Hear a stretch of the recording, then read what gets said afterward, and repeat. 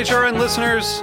As we celebrate our 15th year, we are deepening our commitment to giving voice to the next generation of food systems storytellers, and we need your help. Our internship and fellowship programs help activate new possibilities for underrepresented and underestimated young people through experiential journalism, audio engineering, and production training. Through these unique programs, HRN helps food equity stewards build essential workforce readiness skills that expand their potential and foster economic mobility. Please consider supporting these critical programs.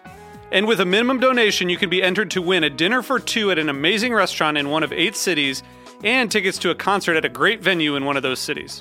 We have incredible partners across the country who have donated, as they also share our passion for helping to educate the next generation of food systems storytellers. Check out heritageradionetwork.org/15 to donate and enter to win today. That's heritageradionetwork.org/15 to donate and enter to win today. And make sure you donate before March 31st. Thank you. Today's program has been brought to you by Route 11 Potato Chips. Made with a secret recipe and superior ingredients, their mission is to make an outstanding product in a safe and clean environment.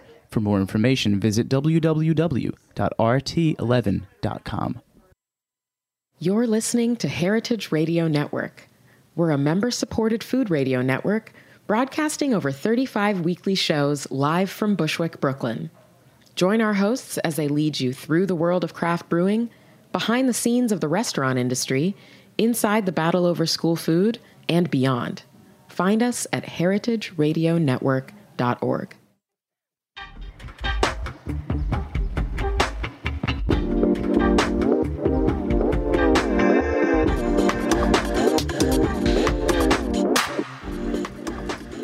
Happy Halloween. I am Andrea Ween, and you are listening to Meant to be Eaten. Today, I've got Trigg Brown and Josh Koo, the owners of the Taiwanese-American restaurant Win Sun, in the studio with me. Guys, welcome to the show. What's up? How's it going? Pretty good. We were just talking about Halloween costumes. What's the best one you've seen so far today? I don't know. Maybe this guy out here in the dining room has a pretty sweet get up. Yeah. I don't really know what it is. I think it might be a character from Splatoon. I saw a cool Zelda today. Actually, it was like this like female Zelda. It was awesome. Or Link. I guess Zelda it is a female. So fair. Yeah. Yeah. I think Wonder Woman is like the costume of the year. I've seen a lot. I've seen a lot of Wonder Woman. So let's talk a little bit about Taiwanese food, because it has a lot of different influences at play, and I think people might not be very familiar with what some of the major foods or flavors are. So can you guys describe a little bit of what constitutes Taiwanese food? Yeah, so because of the history of Taiwan and the different occupying nations in Taiwan, I think there's a nice mix of cuisines, most dominantly Chinese cuisine.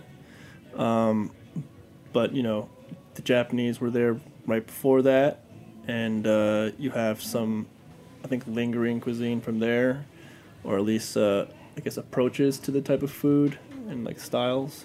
Yeah, I think, like, one of, like you said, most dominantly like a Chinese influence, but I think almost a distinguishing factor is the Japanese influence, because you know, it's definitely it definitely is, like, you know, even the bento, like the Taiwanese bento boxes are more like, you know, like stylistically Japanese, but like composed by.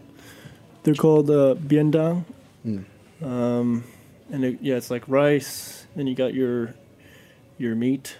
Are there certain flavors, or like, are there, other than that, like, are there dishes, like when you think of Taiwanese food, you're like, that is a Taiwanese? I mean, you know, bao obviously is a big one that everyone kind of goes to, but what are some of the other ones specifically that you guys would say exemplify Taiwanese? At the restaurant, we have owajian, which is an oyster omelet, and I think that's very distinctly Taiwanese. And then luo fan, super Taiwanese. What else would you What's say? that? Sorry. The luo fan is the minced pork belly over rice. It's like super easy snack dish on the run kind of thing that you have in Taiwan. Would it be similar to like a larb, maybe? Lard, yeah. I mean, if you were gonna go in that direction, like we have a dish called fly set on the menu, which is much closer to lard. The minced pork, the luo fan, is like is like a braised stew meat almost. I think it translates right to from Mandarin to like stew pork rice. It's like whereas larb and kind of fly's head, that is a dish you find in Taiwan, but it has roots in Szechuan. That is like, it's more of a ground meat and lots of vegetables. A meat dish that's heavily vegetal. Okay, cool. Can you talk a little bit about how you came to open the restaurant? I know you guys spent some time in Taiwan. You're both American. You're Taiwanese American, but talk a little bit about the evolution of what brought you to open Win Sun. So for me, it was kind of just discovering the food, and I'm like, I guess going grand picture here, and that was in college. I was living in Flushing at the time and commuting to the city to go to school, and I would end up eating a lot in Flushing, and I never really got into it until then, and like looked into it, the kind of food and what made it taste so good, and I tried cooking it at home. Like the fly's head that Trigg brought up was my favorite dish, or it still is. I think my favorite dish that we have on the menu. And then Trigg and I met 7-8 years ago at a party, and from there kind of our relationship grew, and we started hanging out more together and going out and eating different kinds of food, and really kind of centered around Taiwanese food. Yeah, I really enjoyed like the educational aspect of my friendship with Josh. We had like a fun thing going on where we'd go eat together, and Josh would take me to his favorite Taiwanese spot, and we'd kind of eat a dish and be like, oh, what makes this Taiwanese, or why is this like Chinese dish at this Taiwanese restaurant, and where do they like blend, and what's the significance of this ingredient or that. And I think fly's head was an early hitter for us, just because even though it's probably not the most like iconically Taiwanese dish, it is one that just we just liked a lot, and I think it's just a really balanced, has a really balanced flavor profile. And while it is a meat dish, there's more vegetables than meat, so it's a nice light dish that like has all these nice working parts together. Trigg, do you feel like your love for Taiwanese food came before meeting Josh, or it really grew and evolved after? No, it really grew and evolved after. I worked in like a high-end Japanese restaurant in college for my culinary mentor, Pei Jin Chang, and Pei is politically Chinese, and his family is from Taiwan, and he grew up in L.A. Pei's from L.A., but he like. I learned a lot about cooking and a lot about life and food working for Pei. He's been a huge influence on my career, but I just really knew that he had this politically Chinese heritage, but his family's from Taiwan, so kind of grasping that nuance, introduced to me this complex history in Taiwan. And when Josh and I started eating Taiwanese food together, then I started really, experiencing what that food culture, or how powerful that food culture was, or is. And you started like asking more questions. Yeah, and it became more real. Yeah. There was an interview where it said, from the history to the traditional elements of each dish, they have a genuine understanding of what they're dealing with. They're extra conscious about the alterations they make to dishes and the implications of those changes as well. And I think right now, and in this show especially, we talk a lot about like white chefs cooking cuisines of other cultures, and where is that line of appropriation versus appreciation. So Trigg, how do you think about paying homage to a dish while still making it uniquely your own, I guess? That's a great question, and one that I think always will be on the forefront of my, intentions, or conscious, and especially, at Win Sun. When we do a dish like lu rou fan, we serve ours a little bit bigger, because it's a sit down dinner restaurant. So we wanted, we focus on accessibility. What we thought that we set out for Winsun to make food that we had to travel far for accessible in our neighborhood in Brooklyn. It's like a pretty simple objective, and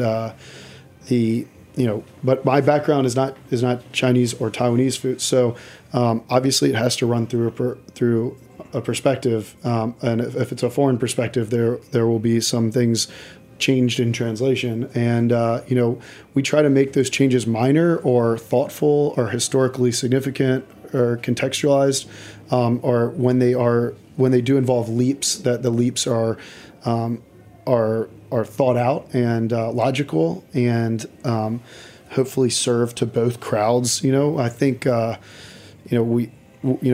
instance, like I was talking about the Lou, we made it a little bigger, and we have a little like a chili vinaigrette that kind of cuts through the really fatty, delicious heritage pork belly fat. I read you guys use red wattle a lot, and that's my favorite pork. I'm obsessed with it. So yeah. Awesome. Yeah. I mean, you can definitely, that high quality pork really, especially that dish, it's just, it's braised pork belly, and it like really coats every grain of rice. It's so good. And we throw a soy egg on there with some pickled Chinese broccoli and this chili vinaigrette that kind of like rounds everything out. And, that's definitely an adjustment that we've made.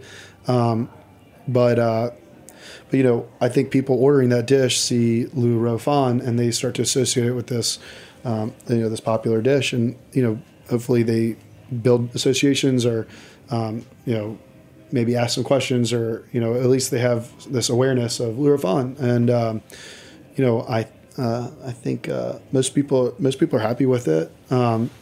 Especially with the brunch version, has fried eggs. I think people like that a lot.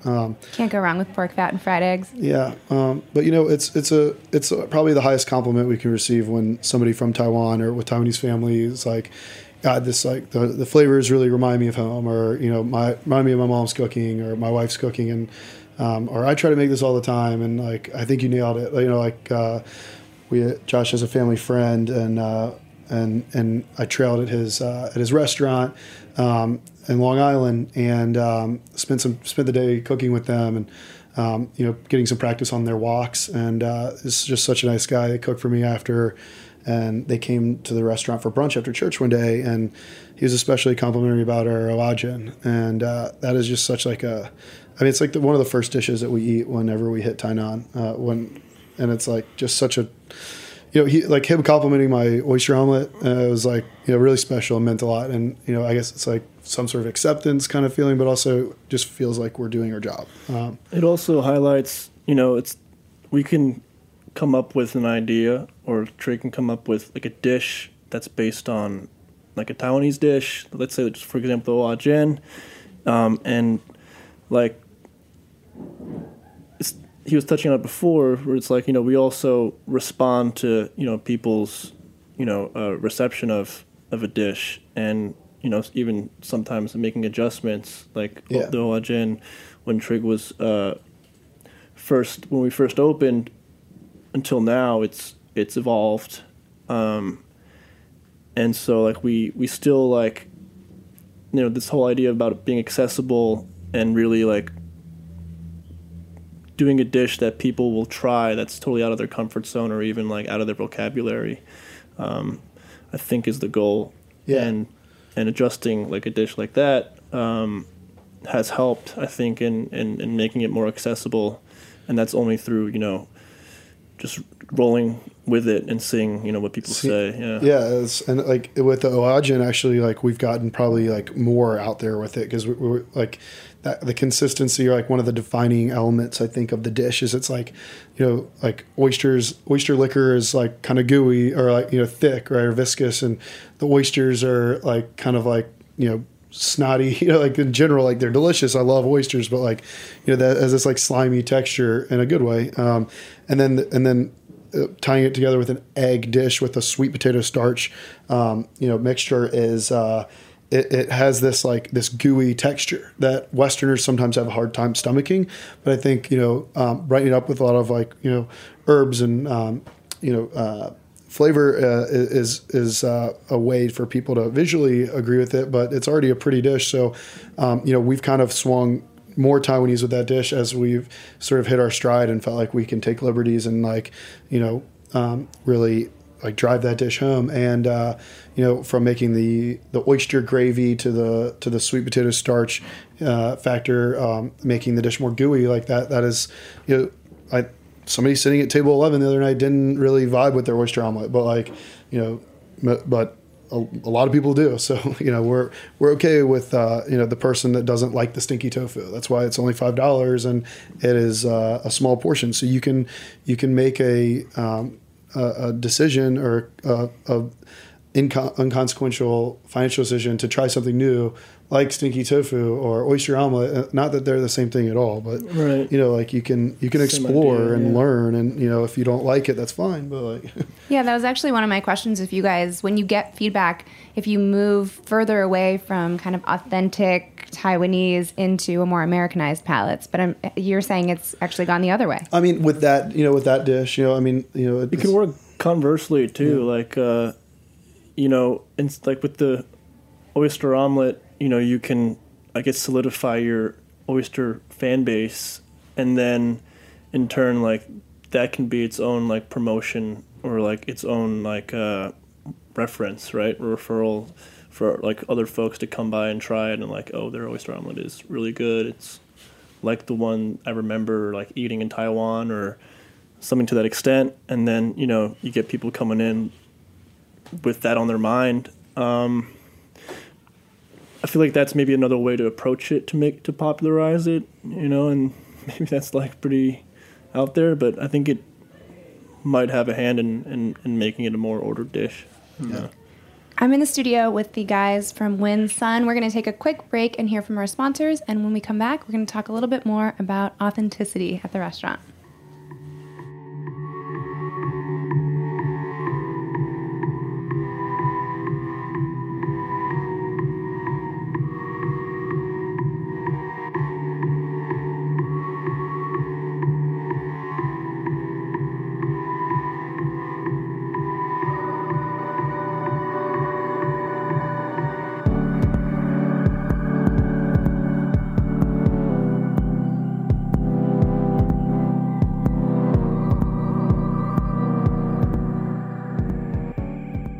The following program has been brought to you by Route 11 Potato Chips.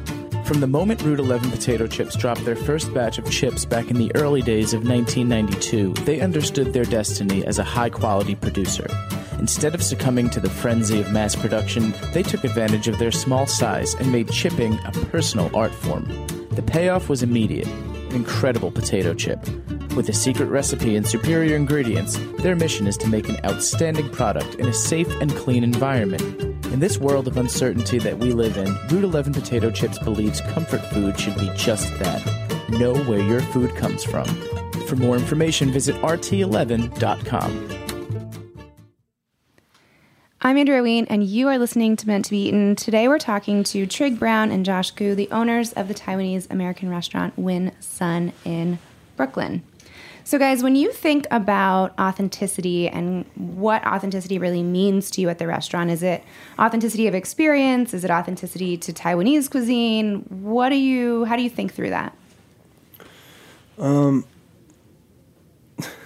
think it was more like of a response. I think in the beginning we had an idea that we wanted to be, like authentic enough, in air quotes. Air quoting, but I don't think that was our priority. I mean, obviously we were worried about what people thought, but I think we just wanted to make good food, and Trigg definitely can do that. And I think now, though, I would say that it's if someone comes in and eats, orders, a few dishes, and they find something that reminds them of the flavors or an experience, just the whole experience itself, I think that's a win.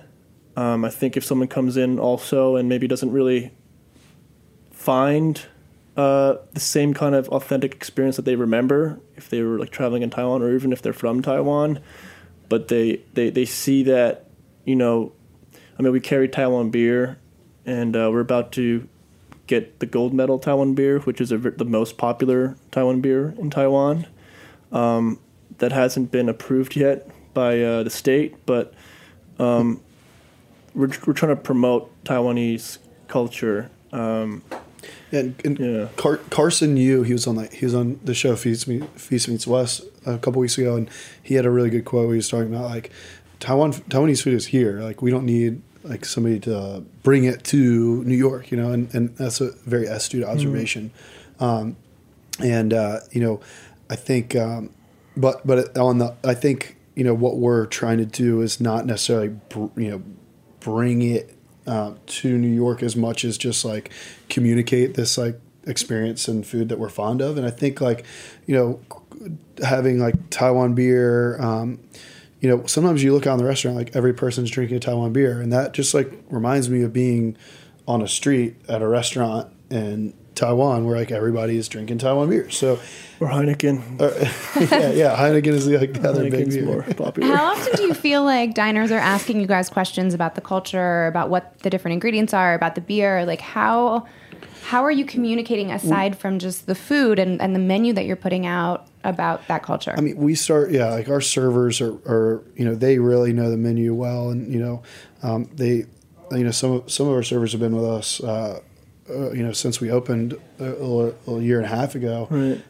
So like, you know, it's really fun to see them start to think, you know, politically about Taiwan or Taiwanese food, and see their responses and how they've kind of grown from, you know, no knowledge to like pretty complex and depth knowledge. And, you know, I think that's part of our training package. And, you know, people at Winsun should know how to talk about the food, and, you know, and to their, you know, also just, you know, they're also not necessarily experts. So they, you know, they know when to field a question to the kitchen or to a manager.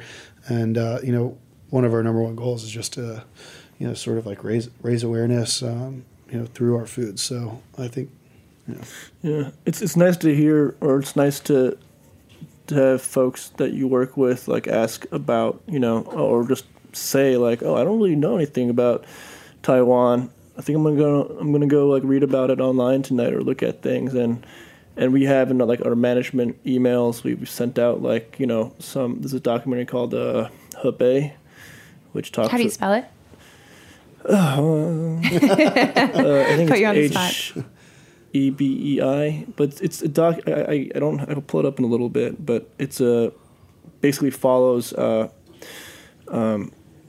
the documentarian follows her dad through his storytelling, but she's filming this over like a span of a good amount of years, and he basically visits where he was from in China, in Hebei, China, and also like kind of his view and his experience during the war, and his politics, or doesn't care about really politics because it's all only brought him like grief. But they also follow him in Taiwan, where he spent most of his adult life, and in Taipei, and like where he used to live, and like it was a very insightful film just about like that period in Taiwan and this one dude's experience. And our old cook Joey was super into it. But yeah, like stuff like that, it's always nice to just, you know, talk about those things, stuff that, you know, obviously is interesting to us. Do you feel like you have a deeper appreciation for your heritage since opening the restaurant and really getting more involved in what the cuisine of Taiwan is all about? Yeah, it's kind of like, you know, when you're in school and you're learning about the 13 colonies and like muskets and how muskets work, and like that was super interesting for me. And, you know, about, you know, the ride, Paul Revere's ride along with the other guys that he rode with, like that was like me, like, you know, now that's me now, like learning about different things. I haven't been as proactive about it recently, but that's kind of like the feeling, you know, this is our history, you know, like bunch of old white dudes with wigs. I mean, it was cool, and but yeah, it's. Yeah, I mean, it's definitely like, yeah. I don't think, we had, like I said, we had like a pretty simple goal of like bringing this, communicating this experience in our neighborhood and building a business plan around it. And then, we kind of at some point realized that by the food we were cooking, we were sort of making a political statement. That's on some level. I don't want to like over dramatize what we're doing, but like, the Taiwanese-American community is really small, and we've had the opportunity to meet extremely successful people that have provided invaluable mentorship, and like the boba guys, or like Wilson Tang, like not that, like these guys, just mainly just in the, in the food industry. It's been really cool to, to like the platform that all of a sudden that we have. Yeah. And I think that's kind of given us presented an obligation to us to like learn and I need to go study. Yeah. Well, I'm curious too. I mean, obviously you're bringing a new awareness to the community and a new angle to the community, but Josh, especially as a native New Yorker, Winson inhabits, I think, an old Dominican restaurant. Yeah. So in terms of like the gentrification of the neighborhood, how does that make you feel as a native New Yorker? I mean, it happens. It's been happening forever. It happens everywhere. I think how quickly it happens is really what is the most difficult part to deal with. And in our neighborhood, it's happening pretty quickly, or it's been happening. But I think, like we, I mean, I'm very close to a lot of people in the neighborhood, whether it's business owners or supers or Father Pedro across the street. Most Holy Trinity Catholic Church is right across the street from us, and I think it's been. What was your question? Just like, just I guess how you feel about the gentrification of the neighborhood that you're so familiar with. It's definitely like a thing of ambivalence, because we can see the restaurant getting busier and stuff, but like one of our goal, like we're especially fond of our location because we've lived in the neighborhood or near the neighborhood for a long time, and like the vibes on Montrose are a little bit different than Morgan or Jefferson or Grand or Graham. They're it's kind of like a forgotten stop because there's some like projects nearby, which is a little silly, and but it's like kind of preserve this really cool neighborhood vibe that I think is a little rare on the L train corridor. There's a lot of families, and I think it's I mean, in Bushwick there's like the Jefferson stop and like DeKalb, and I think those are very neighborhood oriented as well. And I think, on one hand, like people come in and like ask me like, or ask us like, how much of your clientele is like white, like gentrifiers essentially. Like, do you have any like Asians come in and like my response or our response usually is like, actually we do. Like I would say on night to night basis, our customers are coming within like half a mile radius, and maybe like a quarter of them, or maybe a little bit more, are like traveling from much further distances to come eat. And then within that, our neighborhood regulars do occupy like a significant portion of that. And we can't deny that that's, how we've been able to stay busy because of what's going on with, the real estate investing going on and how many new buildings are going up or being completely gut renovated into luxury apartments. That benefits us financially. But I think also it's a trade-off, right? Like you need to have, we need to be able to run a business and that, of course, that success helps us, engage our platform more. That that we're figuring out now, and I mean have figured out, but that can change, and allows us to grow and kind of promote, this culture and this food that we want to talk about and share. Yeah, and there's a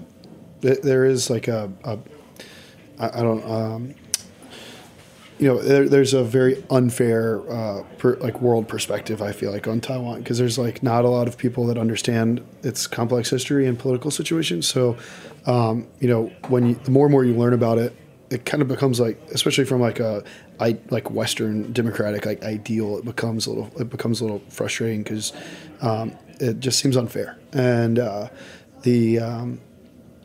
truly trying to get away from, your perspective and see what's best for Taiwan is a hard thing. And, we have a lot of folks that we talk to, to kind of level those opinions and kind of play that devil's advocate.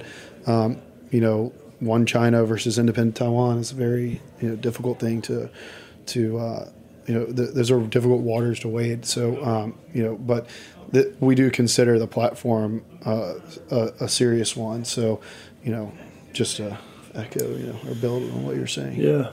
Yeah, I think in that same vein, and I think there's this argument right now that most ethnic food can't command a high price point.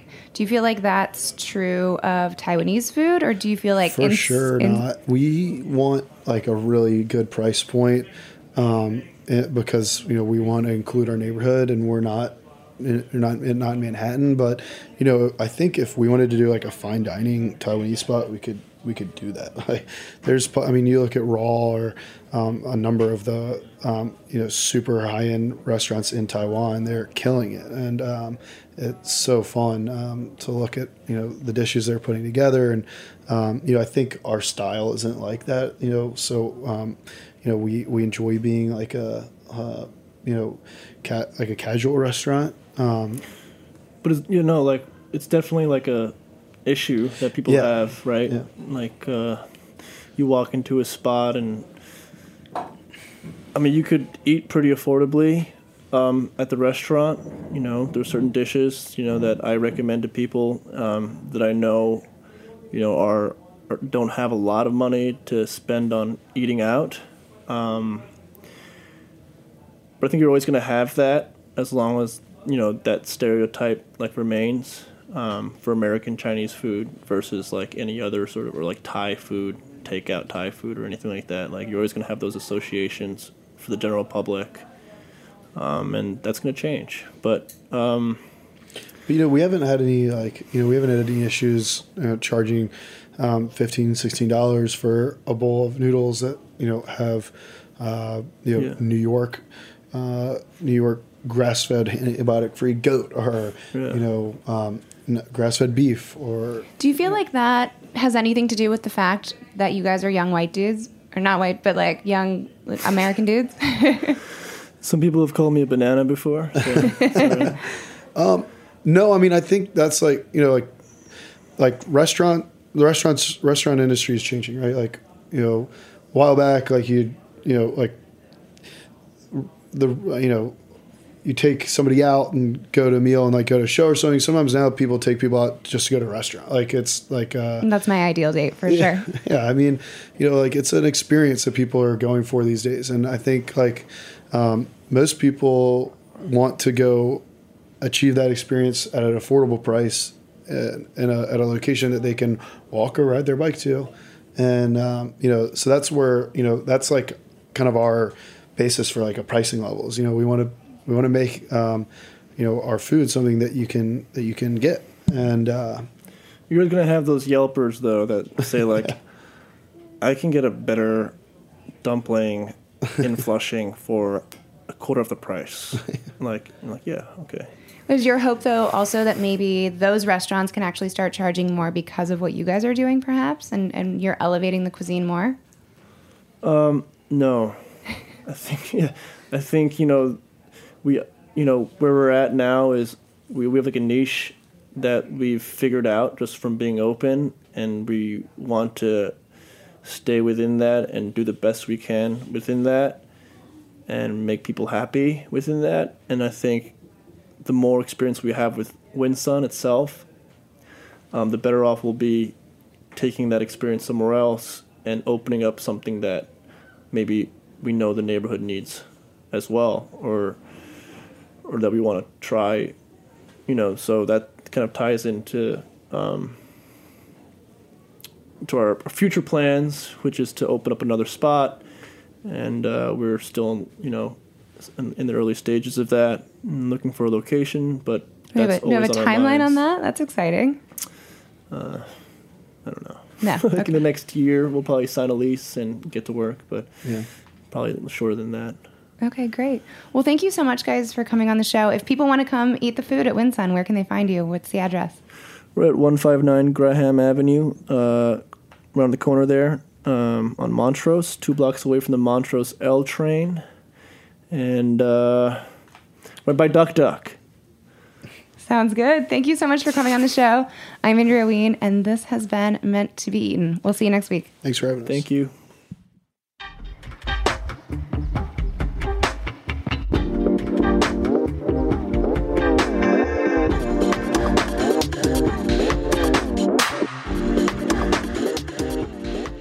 Thanks for listening to Heritage Radio Network, food radio supported by you. For our freshest content and to hear about exclusive events, subscribe to our newsletter.